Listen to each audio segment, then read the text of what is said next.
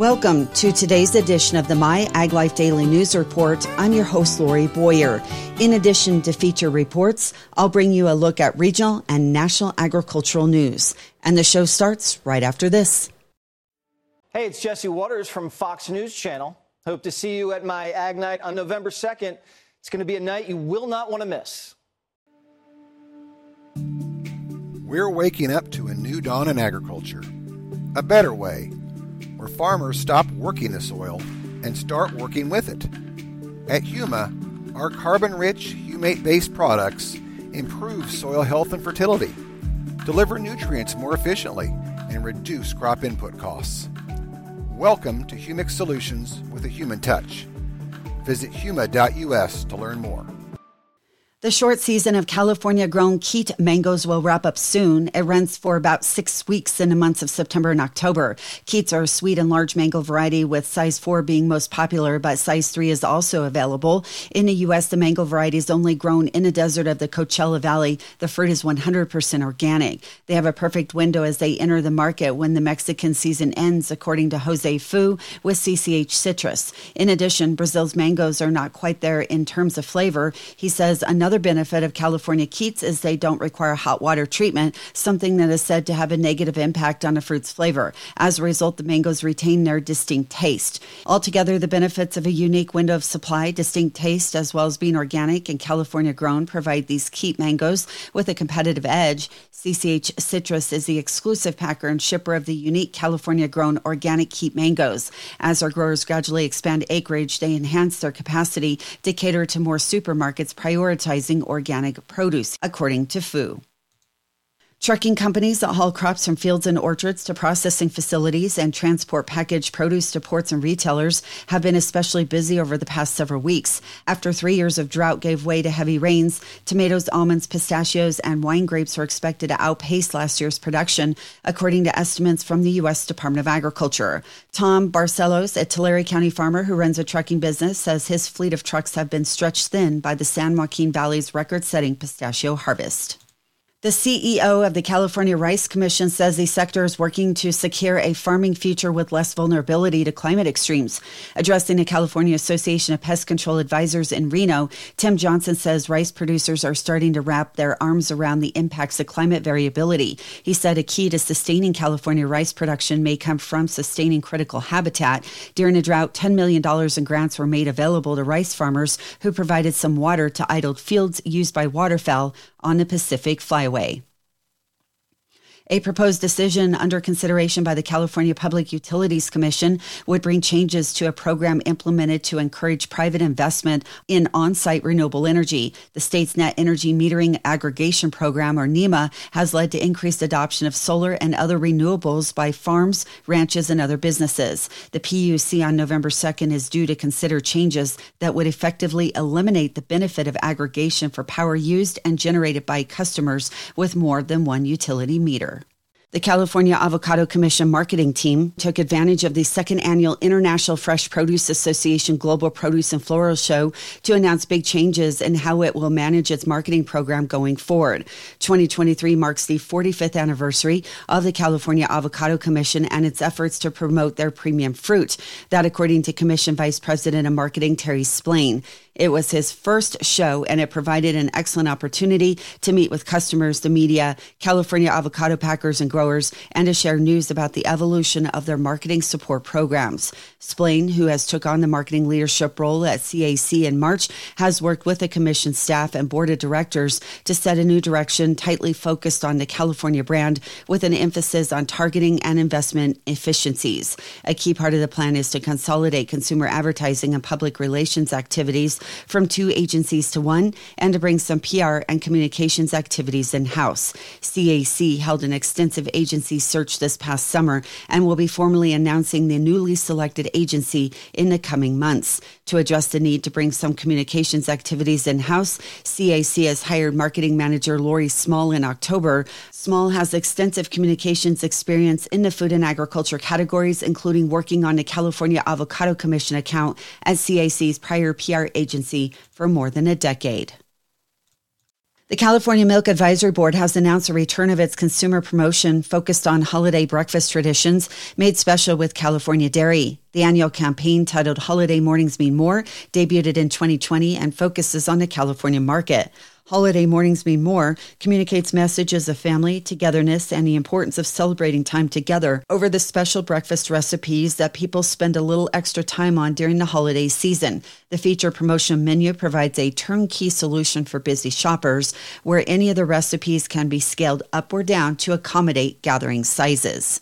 The promotion, which runs November 8th through December 31st, will be geo-targeted to around 1,200 California stores, including Ralph's, Safeway, Raley's, Molly Stone's, and Cardenas, among others. It will be supported with in-store media and shopper marketing activations. Integrated digital media will include banner ads and inline recipe pairings throughout Chicory's Recipe Network, Instacart, targeted email blasts, influencer activations, sponsored social media posts, and targeted display banner ads. California is the nation's leading milk producer and makes more butter, ice cream, and non-fat dry milk than any other state.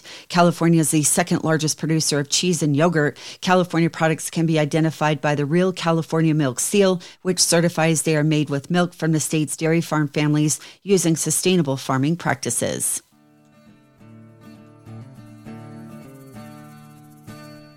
Join us for an unforgettable evening with Jesse Waters, co-host of Fox News at the International Agri-Center in Tulare, California. Tickets are extremely limited for this one-night-only experience, and they will sell out. Hey, it's Jesse Waters from Fox News Channel. Hope to see you at my Ag Night on November 2nd. It's going to be a night you will not want to miss. Don't miss your only chance to see Jesse Waters here in the heart of California on November 2nd. Reserve your spot now at myaglife.com/myagnite. Almond Board of California's 2025 goals lay out a series of environmental and input-related standards looking to be met by growers and processors, which has encouraged a trend of reducing the almond's carbon footprint by improving soil health and other measures. Agronomy Solutions Manager with Yara North America, Devin Clark, gave a great talk on this exact subject to consultants at last month's Crop Consultant Conference, where he talked about the idea that emissions means energy that isn't supporting almond yield, which means waste. Really, it's a matter of use efficiency, right? In terms of our implements, in terms of our operational practices, in terms of our input management, and specifically in the areas of irrigation and irrigation and nutrient management. Those are the two biggest opportunity areas within an almond production system to be able to improve our carbon footprint.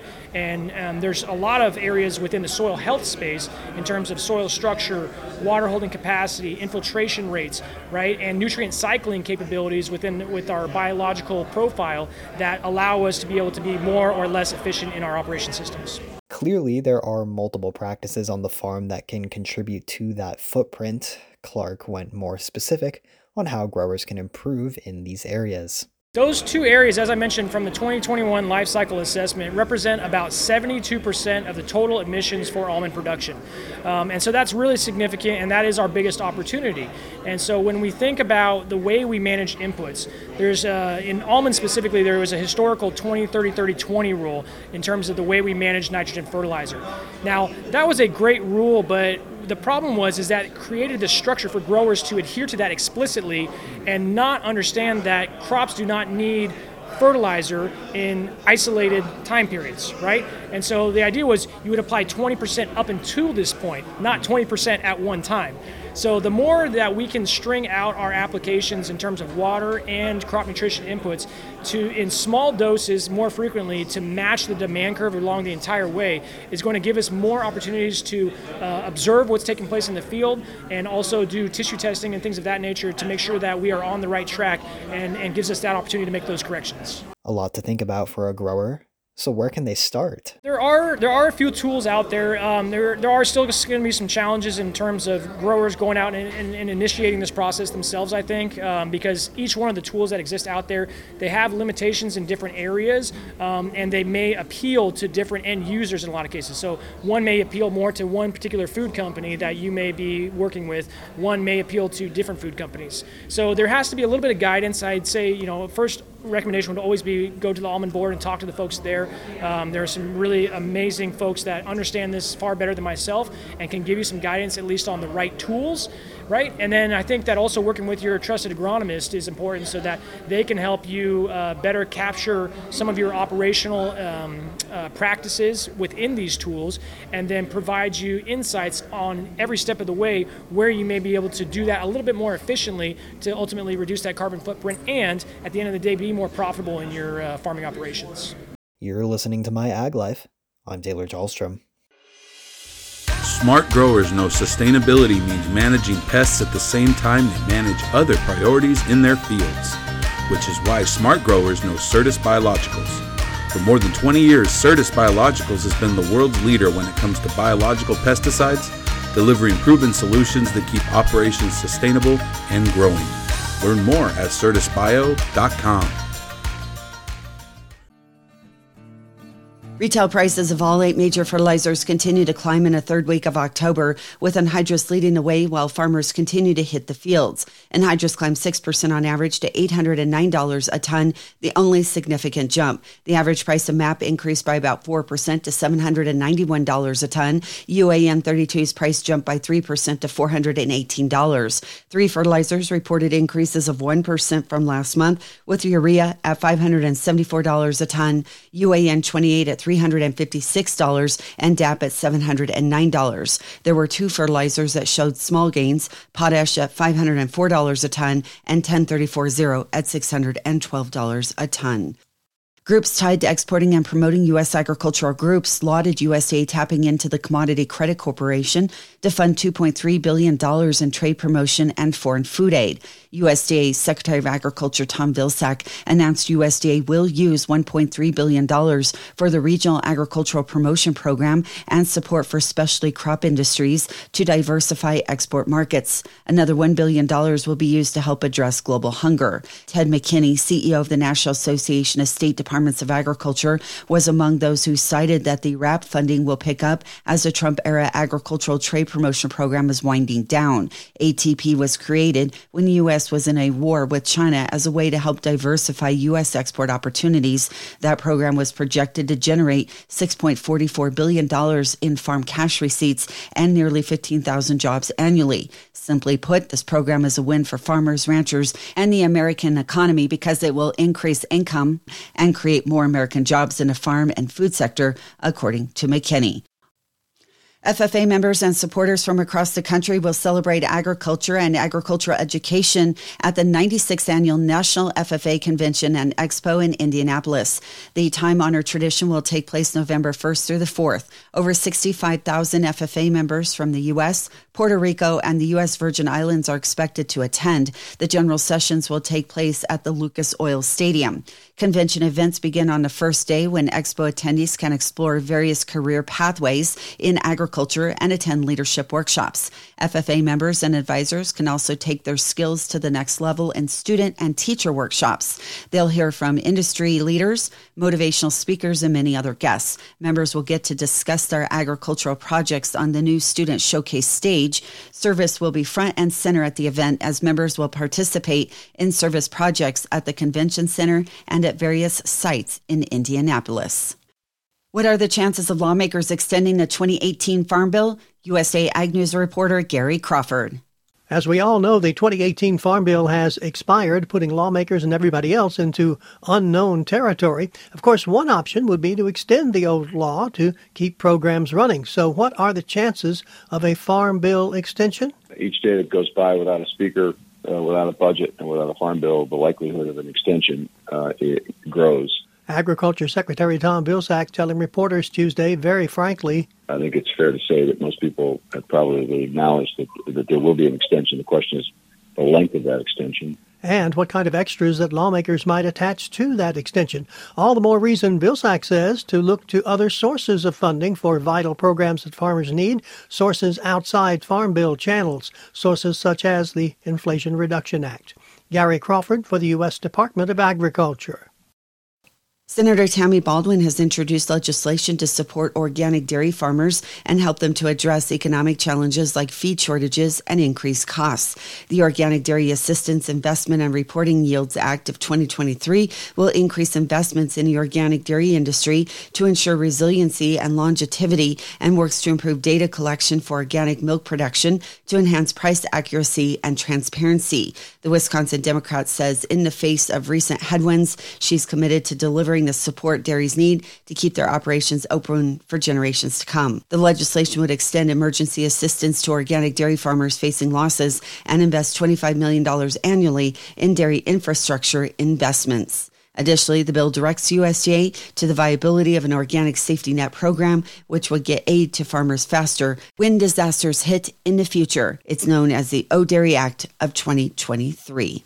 Gridlock in Washington, D.C., especially in the House of Representatives, is not good for getting serious tasks accomplished. Rob LaRue, president of the National Farmers Union, says a new farm bill needs to get finished. Farmers who are watching Farm Bill, that clock is continuing to tick. We already have the initial deadline passed. There still remains at least a small chance that we could get a Farm Bill done yet this year. But if not, I think we then have to start looking very seriously at a long-term extension, because next year is going to be really difficult. He talks about the possible ramifications of a long-term extension of the current Farm Bill. Any farm bill that we have, and that's why this next farm bill that we're currently hoping to get through sooner rather than later has to be prepared for what might come. It has to be prepared for that uncertainty. That means we have to have a safety net in place. National Farmers Union President Rob LaRue. USDA Secretary of Agriculture Tom Vilsack says USDA is providing $2.3 billion to help American producers maintain and develop markets for their commodities. Some of the funds will use U.S. commodities to boost international food aid. A request for the funding initially came from the Senate Ag Committee's leadership, so USDA will be utilizing funds from the Commodity Credit Corporation to address challenges related to trade and food insecurity impacting U.S. farmers and the international community. USDA will use $1.3 billion for the Regional Agricultural Promotion Program and support for specialty crop industries to diversify export markets. $1 billion will go to help address global hunger. The Commodity Credit Corporation continues addressing the needs of American producers as significant and unpredictable challenges arise, according to Vilsack. Those challenges impact the international commodity markets and global food insecurity in the face of an ongoing conflict. The goal is to strengthen the U.S. position in global markets. New research from USDA finds that in 2022, 12.8% of U.S. households were food insecure at some time during the year. Food insecure means they had difficulty providing enough food for all of their members because of a lack of resources. The prevalence of food insecurity in 2022 was statistically significantly higher than the 10.2% recorded in 2021 and the 10.5% in 2020. Very low food security is a more severe form of food insecurity, and the 2022 prevalence of very low food security was 5.1%, statistically significantly higher than the 3.8% in 2021 and the 3.9% in 2020. In response, USDA Secretary of Agriculture Tom Vilsack says the 2022 household food security in the United States report is a sobering reminder that while the vast majority of Americans are able to affordably feed themselves and their families, too many neighbors struggle to put healthy food on the table.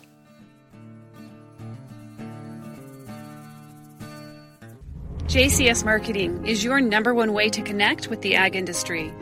Through print magazines, digital media, podcast, and live and virtual events, JCS Marketing has the reach to inform, educate, and influence growers in the western United States. Everywhere you go, you see West Coast Nut Magazine on every one of my customers' tables. So that tells you everything. It's there, so they're reading it.